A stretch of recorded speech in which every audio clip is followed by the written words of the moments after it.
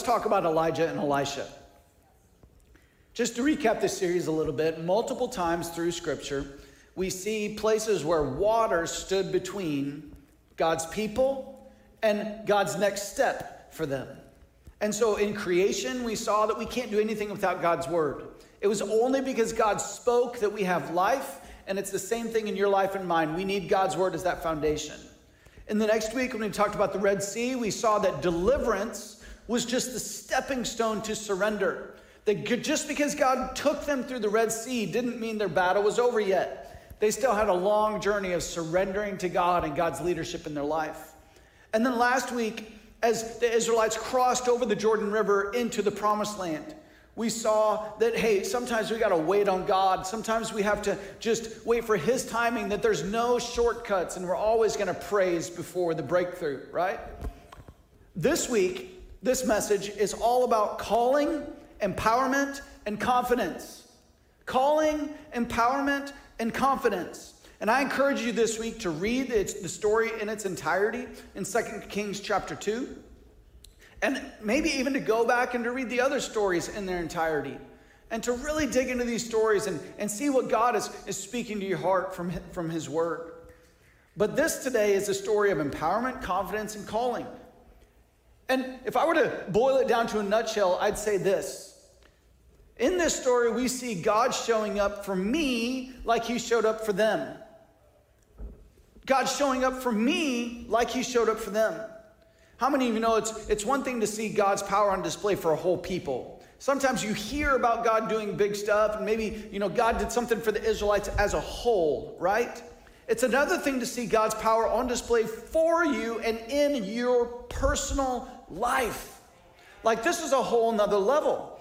It's like, man, if I walked across the Red Sea or the Jordan River on dry land, I was like, man, that was really cool to be a part of, right? That was amazing. Could you believe that? Awesome. But it's a whole nother thing for something powerful to happen to you. In the previous stories, we saw a whole multitude cross the water. Two different times, the Red Sea and the Jordan River. In this story today, we see two water crossings. So once again, the waters part and people walk through on dry land. But the first time in today's story, it's just two people. Just two people. And then the next time it happens in today's story, it's just one person. Think about that. It's like, okay, God did it for a big group of people, and now we see people doing it just for one person. And I think that this is what the Holy Spirit does. He goes from the masses to the individual. You see, some of you come to church and you watch people minister and you watch people do things for God, but maybe God is speaking, hey, maybe it's time for God to do something in your life personally. Maybe it's time to stop serving a corporate God and start serving a personal Savior. And so this today is an incredible picture of the baton of leadership being passed, of somebody being not just called, but empowered. You see in the Old Testament how the Holy Spirit worked. The Holy Spirit used specific people in specific ways for certain tasks at certain times.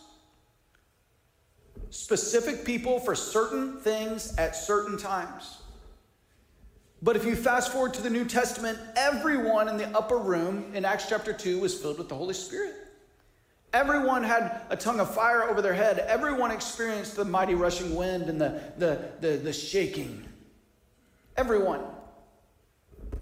And so maybe if God did something through them, he could do something through me.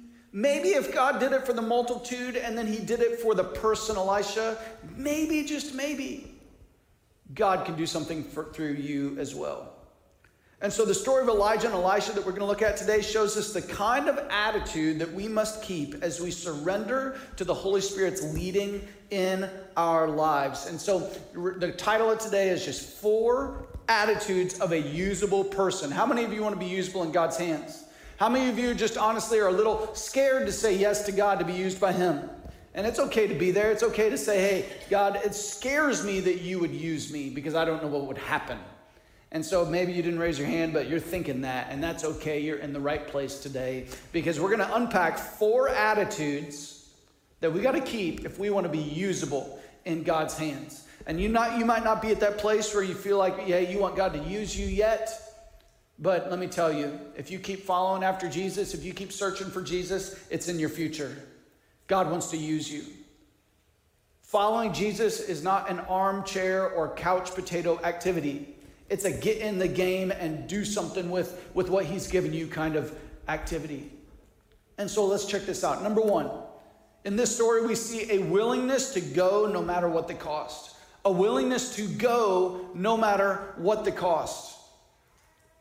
Let me set some context for you. There's this prophet Elijah. He had done amazing things. He had had a battle with all the prophets of Baal on Mount Carmel, and God won. Elijah called down fire from heaven. It was amazing. Everybody trusted God. And he made a spectacle of all the false gods, and specifically the god Baal, the false god Baal. And so Elijah had done all these amazing things. And one day, as this guy Elisha, so 2 names, Elijah and Elisha. So one day as Elisha was just plowing his field, he was doing his 9 to 5. He was going to work just like you, just like me, getting up in the morning, doing his thing, putting food on the table, providing for his family. One day while he's plowing, Elijah comes up out of nowhere. And just so you know, Old Testament prophets were kind of known for doing things that were a little peculiar, a little different. Things just kind of out of left field sometimes. They were known for just being kind of a strange breed, right? And so Elijah just comes up out of nowhere and takes his cloak off and throws it over Elisha's shoulders. Now, today, if somebody came and did that to me, I would not know what they meant by that, right? But we know from Scripture that Elisha knew what that meant. Elisha knew that Elijah was coming up to him and saying, you could be my successor. I'm going to pass on my job, my leadership, my influence, my anointing onto you. Now, Elijah could have had a lot of thoughts running through his head. He could have thought, who am I? God, you want to use me? I'm just plowing a field. I got my oxen. I got my plow. I've got my work. Why in the world would you call me? But what we see is that Elisha was willing to go no matter what the cost. And so what happens? 1 Kings 19:21. It says, so Elisha returned to his oxen and slaughtered them. Let's just stop right there. The ox was his means of employment. It was his tool for work. Just imagine if you're in the trades and God calls you and the first thing you do is you go and you just destroy all of your power tools. Some of you guys are like, oh, that hurts just a little bit. Like your tools are special, and no one touches your tools, and no one borrows your tools. They are, so just think about that. Here's Elisha, and he slaughters the ox. He uses the wood from the plow to build a fire to roast their flesh. He passed around the meat to the townspeople, and they all ate. Then he went with Elijah as his assistant. What an incredible picture of readiness and surrender, of saying, hey, I'll go wherever you want me to go, and I'll do whatever it takes. I am all in. Back in Illinois, when we lived there, I had a couple on our youth leader team. And one day out of the blue, they're like, Joe, we feel like God's calling us to sell everything and go to Mongolia. If you don't know anything about Mongolia, it's a cold place, frigid, super duper duper cold. I've lived in cold places. Northern Illinois is cold. Minnesota, where I used to live, was cold. Wisconsin, where I used to live, is cold. Like Mongolia takes it to a whole nother level. And for whatever reason, they felt like God was calling them. So what did they do? They literally sold everything. They burned the plow and then went to Mongolia. My wife, Jolie, when she was in 2nd or 3rd grade, her dad was a telephone man. Working the lines, great job back then, great pay, benefits, retirement, everything that came with it. Just a like job that you have forever. Now the telephone company now is, kind of gone by the wayside, but back then it was rock solid. And so in a service, missionary talked, Ron experienced the call of God to ministry, and specifically the call to missions. So what did he do? Sold everything. Quit his job at the telephone company. Cashed it all in and went to India. Ended up spending over 12 years of his life investing into kids ministry in India. Why? Because he had a willingness to go no matter what the cost. You see, you might not hear about it. You might not always see it all the time. But this kind of surrender and this kind of willingness still exists. And guess what? You don't have to sell everything and literally burn the plow, although some of you, God might be calling you to do things like that. But it's more than just the ox and the plow and the act of getting rid of everything and following Jesus. It's a heart. It's a willingness to say, God, I will if you want me to. Whatever you call me to do. This is a no limits kind of thing that I'm not going to put boundaries around what you could do in my life. It's a willingness. And so he burns the plow, he slaughters the ox, he has a barbecue, he has a party. How many of you love barbecues, right? It's a celebration, like he's ready, and he follows Elijah. What's the second thing that we see in the story? We see a willingness to stick it out no matter what. Now, it's one thing to burn the plow, have the party, follow our dreams. Man, but once you get into that dream, once you get into the day in and day out rigor of doing what God has called you to do, it is not always easy. Man, sometimes you feel like, man, I'm gonna tell my friends about Jesus. I'm gonna make a difference for God. I'm gonna on whatever issue, I'm gonna be an activist, and I'm gonna campaign for change and do what it takes, and I'm gonna get out there and do this thing, whatever God has called you to do. And then you face opposition. You face years and years of obscurity. You face questions. Did God really call me? Is this really worth it? It's one thing to say yes to the call. It's another thing to stick it out when times get tough. Because with the passing of time and relationships and things kind of not always going the way you want, when your energy gets depleted, will I stick it out? Elijah knew what this was like. He had been on the run from Ahab and Jezebel, and they'd been trying to kill him, and he'd found himself in the desert with nothing to eat, and God provided for him. So Elijah knew what it was like to stick it out. He had heard the voice, just the whisper of God, just telling him what to do and where to go. But Elisha was going to have to go through this process as well. And so what we don't see explicitly spelled out in the scriptures is how long Elisha was Elijah's assistant. Many scholars believe that Elisha was Elijah's assistant for 6 years. 6 years of just being at his side, of going with him wherever he went, of not necessarily doing the job, but watching the job be done. During that time in Scripture, from 1 Kings 19 to 2 Kings chapter 2, there's no mention of Elisha's name. None. And what does that absence say to me? That he was faithful in obscurity. That he was faithful when there was no spotlight. When he was faithful during the years and years and years of following. You see, many times we sign up and we're like, okay, where's the fanfare? Where's the spotlight? Where's my participation trophy? Where's the pat on the back? Where's the, man, you're doing amazing? Where's the encouragement? And sometimes it's just crickets. And so fast forward to 2 Kings chapter 2, verses 1 through 14. We're going to read a passage here, and it's going to illustrate the willingness to stick it out no matter what.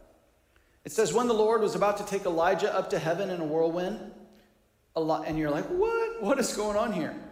Side note, Elijah was one of only 2 people in all of Scripture to not die. Elijah and Enoch. 2 people. Only 2 people throughout all of Scripture that didn't die, that were just taken straight to heaven. How cool would that be? Like, God, sign me up. Let me be number 3. Come on, somebody. And so, when the Lord was about to take Elijah up to heaven in a whirlwind, Elijah and Elisha were traveling from Gilgal. First time Elisha's name is mentioned since the barbecue, right? And Elijah said to Elisha, stay here, for the Lord has told me to go to Bethel. But Elisha replied, as surely as the Lord lives, and you yourself live, I will never leave you. So they went down together to Bethel. The group of prophets from Bethel came to Elisha and asked him, did you know that the Lord is going to take your master away from you today? Of course I know, Elisha answered, but be quiet about it. Then Elijah said to Elisha, stay here, for the Lord has told me to go to Jericho. But Elisha replied, again, as surely as the Lord lives and you yourself live, I will never leave you. So they went on together to Jericho. Then the group of prophets from Jericho came to Elisha and asked him, do you know that the Lord is going to take your master away from you today? Of course I know, Elisha answered, but be quiet about it. Then Elijah said to Elisha, stay here, for the Lord has told me to go to the Jordan River. But again Elisha replied, as surely as the Lord lives and you yourself live, I will never leave you. So they went on together. 50 men from the group of prophets also went and watched from a distance as Elijah and Elisha stopped beside the Jordan River. Then Elijah folded his cloak together and struck the water with it. The river divided, and the 2 of them went across on dry ground. Wow. So in the midst of Elijah's persistence, in the midst of Elijah sticking it out, in the midst of saying, no, I'm not going anywhere, I'm sticking in it, I'm not going to give up, I'm going to follow you wherever you're going to go, I'm going to be right by your side, in the midst of that kind of bulldog grip that he had on whatever was going to be next in his life, Elisha gets to see this amazing miracle. And I don't know why, but sometimes guys' brains are a little childish, right? I'm a dude, so I could say that. And so when I read this week that he took his cloak and he slapped the water, you know what the first thing I thought of was? I thought of a pool noodle. How many of you get that pool noodle, and the first thing you want to do is you want to slap the water and it makes that big, huge pop, and you go up behind somebody and you slap the water and it scares them to death. And so that's the mental picture that I had when I read that Elijah slapped the water with the cloak. And I'm thinking maybe Elijah is just, he's just loving life. And it's like, I've always, slap. Maybe he wanted to slap it so that the other 50 prophets that were hanging back there heard it. Whatever the case, we don't know why he slapped the water, but he slapped it, and the water parted. But what does this say to me? That was a total rabbit trail, and it meant nothing. Pool noodles are not in Scripture. But when you stick it out, you see some pretty cool stuff. When you don't give up, you see miracles. Longevity produces fruit. Some of you might think sometimes, man, why don't I ever see anything, cool happen in my life? I never see these miracles that God talks about. Maybe, just maybe, you're hanging out on the fringe and you're not in the middle of it. Why? Because you gave up. Because you didn't stick it out when times got tough. Because your commitment to stay close to the things of God wavered. I don't know where these numbers come or where these kind of thoughts come, but a long time ago, I heard that when it came to leadership, especially pastoring, so let's say you show up at a church and you're the pastor and you assume that mantle of leadership. Or maybe you showed up at your job and you were given this position of influence and leadership. You know, some people say that, man, that everything that is happening in that organization that you're a leader of and everything that is going on, you know, isn't completely like reflecting of your leadership until about the 3-year mark. So basically that you could be leading, you could be doing things for 3 years before it is completely, you know, yours and not a reflection of the previous leadership or the previous circumstances or anything like that. And that always just boggled my mind that, man, I've got to put it, and especially when I was younger, now I'm like 3 years, that's nothing. Like, I mean, you know, perspective has changed. But back then I'm like 3 years before it, you know, it's really a reflection of my leadership. And then at one point I heard a number that is 7 years before you really start to see some fruit. You know, some experts say that when you start a small business, it takes 7 years before you're going to really see if it's going to succeed or not. And so you see these principles playing out both in the church world and the secular world, but the principle is the same, that longevity produces fruit, and that sticking it out and just having that commitment to whatever God has called you to do in life really, really matters. And we got to have this willingness to stick it out no matter what. You know, it's funny that another number that comes up with the 7-year mark is, they call it the 7-year itch. That's 7 years into your marriage. It's 7 years into your job. It's 7 years into whatever kind of venture you are venturing into in life. Is also a time when you're tempted the most to jump ship, to leave, to do something else. And maybe you've experienced that as well. And there's nothing magical about the number 7. Maybe it was at 6, maybe it was at 8, maybe it was at 10. But your willingness to stick it out will be tested. What's the third thing that we see through this passage in this story? We see a willingness to grow no matter what the cost. A willingness to grow no matter what the cost.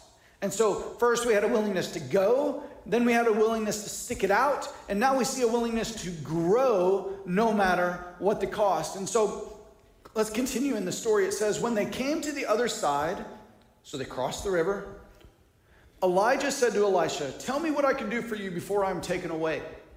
And Elisha replied, "Please let me inherit a double share of your spirit and become your successor." Wow. A double share of your spirit, of your anointing, of whatever is on your life. I want more of it.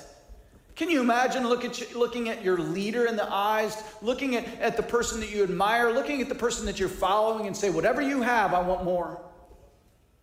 Because most of the time when you follow around a leader, you look up to them, you admire them, you're like, man, they're great, I want to aspire to be like them. And he looks at his leader and says, I want more of what you've got. That's some tenacity. That took some guts, right? And so Elijah says, you've asked a difficult thing. And he says, if you see me when I'm taken from you, then you will get your request. But if not, then you won't. As they were walking along and talking, suddenly a chariot of fire appeared, drawn by horses of fire. It drove between the two men, separating them. And Elijah was carried by a whirlwind into heaven. Elisha saw it and cried out, my father, I see the chariots and charioteers of Israel." And as they disappeared from sight, Elisha tore his clothes in distress. Whoa. This story has so much cool stuff. It's almost impossible to unpack it all. But they cross a river on dry land. They see chariots of fire. Elijah is taken up into heaven. It's amazing. But what we also see is that Elisha, he didn't ask Elijah for something outward. He didn't ask for possessions or money or anything like that. And in the midst of this, Elisha experiences great loss. He has to say goodbye and lose his mentor and step into his future, which are all, tough things. But many times, listen, things that seem painful, things that seem hard, things that seem, like, oh man, I'm not sure I want to experience this, are launching pads into our calling and purpose. And it was especially that way for Elisha. I'm sure it was hard to watch his master go, even though it was God that was taking him. But this was Elisha's chance to grow. This was Elisha's chance to step into it. And Elisha had that promise that if you see Elijah go into heaven, hey, what you asked for is going to happen. And so what do you and I get from that? What do we understand? What should we understand? That if I'm willing to invest in myself, that I'll be ready when the time comes. You see, he desired more. He desired a double portion. He had this desire to grow, which I think every one of us can cultivate that in our lives.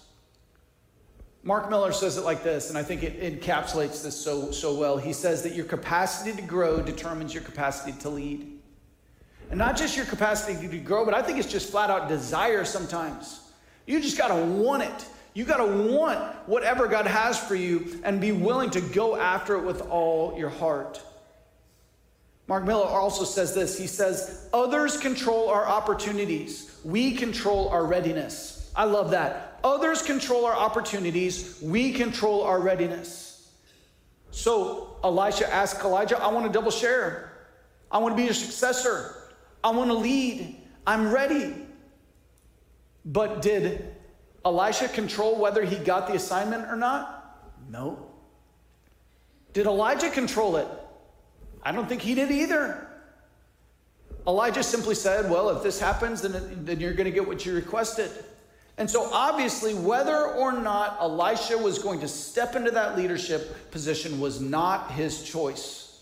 But what could he control? He controlled his desire to grow, his desire to be ready. He could control whether he was going to stick it out, whether he was going to be by Elijah's side when it happened, whether he was going to be there and be ready to take that mantle of leadership when and if it was offered. Elisha could only prepare his heart. He couldn't force the transition of leadership. I don't know why, but some of you need to hear that in your life today. You can't always pick your leadership position, but you can be ready when it comes along. Right? You can be ready. And if you're not ready, there's a good chance you won't be picked. Man, when working for Jesus and for doing whatever I can do to serve him, something that I've seen happen over and over and over throughout my life is that if you want God to do something, dig a ditch. Because when you dig a ditch, he's going to fill it. Digging a ditch is hard work. Getting ready for God to fill it is hard work. But if you don't do the hard work, God's got nothing to fill. He will decide what to fill it with. He will decide what kind of opportunities he's going to give you. But it's my responsibility, it's your responsibility to be ready and have the willingness to keep growing. Jesus said it like this, you have not because you ask not. So how would you rate your willingness to grow? How would you rate your willingness and your tenacity when it comes to being ready for the next opportunity that God has for you? The fourth thing we see in this story, we see a willingness to believe God can use you too. A willingness to believe that God can use you too. The greatest plague in our lives today is insecurity. The greatest plague for the church and the leadership vacuum that is happening in our world is insecurity. Because people see great leaders, but they don't believe that they can be used in the same way. And maybe you just hearing that, you're like, yeah, I don't believe it. I don't believe that God can use me like he used so-and-so. I don't believe that God can use me like he used my dad or my mom or whoever the person you look up to in life is. But look at what happens. Elisha picked up Elijah's cloak, which had fallen off when he was taken up. Then Elisha returned to the bank of the Jordan. And he struck the water with Elijah's cloak, and he cried out, "Where's the Lord, the God of Elijah?" Then the river divided, and Elisha went across. Listen, whatever God has put in your hand, you got to have this willingness to believe that God can use you too. You got to have this willingness to step up and to do the hard things and to say, hey, if God did it for them, he's the same God that could do it for me. If God did it through them, he's the same God that could do it through me. And I've got to have the willingness to say, God, I think you could do that for me too. This is a big step. That cloak that Elisha took, it represented something heavy. It represented something meaningful. This was the same cloak from back in 1 Kings 19 when Elijah just walked up and threw it over Elisha's shoulders. He must have taken it back. Right? That must have been symbolic because he threw it over his shoulders and just to symbolize, hey, I want you to follow me. But he must have taken it back, put it back on. And here, all these years later, maybe 6 years later, Elisha finally has the cloak and he's got a choice to make. Is he going to believe that God could do through him what God did through Elijah? You know, I can relate to this because I got boys and they're growing up way too fast. And man, any day I think about that, you know, Jason's going to be a junior in just a couple years' time. He's going to be stepping out to do whatever God has called him to do. It as a parent, it just breaks your heart. But man, thinking back over all the years of teaching my boys to do stuff and man, from when they're little, you know, the look and thought of power tools. It's pretty cool, you know. It's like, oh, Dad, can I touch that? And so, you know, I'd give him the drill and be real conscious of where it's pointing and let him pull the trigger with his tiny little fingers and see his face light up. And it's like, okay, but now I'm going to take that back, right? I'm going to give it to you for just to test out, but, you know, I'm taking that back. One of our friends one time, their kid got a hold of a power drill and the little girl somehow got her hair wrapped up in it and pulled the trigger and it ripped a big old chunk of hair right out of her head, right? And it's like, yeah, I don't want that to happen. And so it's like you give something powerful to somebody who's not ready and you want to be really careful. And so, hey, you're going to take that back. And a lot of times though, we do this with our kids. We're like, we're going to give you something powerful but then we're going to take it back and we never give it to them and just let them keep it. Why? Because we're not sure they could do it. And so too many of you grew up thinking you couldn't do it. Too many of you grew up thinking that, you know, you couldn't be trusted with real things, with heavy things, with hard things. But this mantle that Elijah had given Elisha was heavy. There was responsibility that came with it. There was power in it. And finally, on this day, after 6 years in obscurity, Elisha receives this cloak, and Elijah's not taking it back. I remember when I got out of college and I was stepping into full-time ministry, and I knew God had called me to missions and to be a missionary. And so I had gone through the process of appointment and approval. And I was setting out on my fundraising journey, which usually takes 12 to 18 months. And you travel around to churches and you talk about the vision that God's put in your heart. And you do something really humbling. You ask for money, right? And as a 22-year-old kid, I was young and dumb, and so it really didn't faze me that much. You know, I was pretty used to asking for money from my parents, and so how's this different, asking money from people? But you know what I wasn't ready for? The whole speaking part. Getting up in front of people and talking and really sharing my vision. I knew what God had done in my heart, but in the realm of standing up here in front of people, I didn't really believe that God could use me too. I was scared out of my mind. And yet, people were giving me opportunities to speak. And I didn't know how. I didn't know how I was going to make through a whole year of speaking 10 or more times a month and standing up in front of people and sharing the vision that God had put in my heart. I didn't feel very good about it. I had a couple of opportunities to speak in college and kind of they had flopped miserably.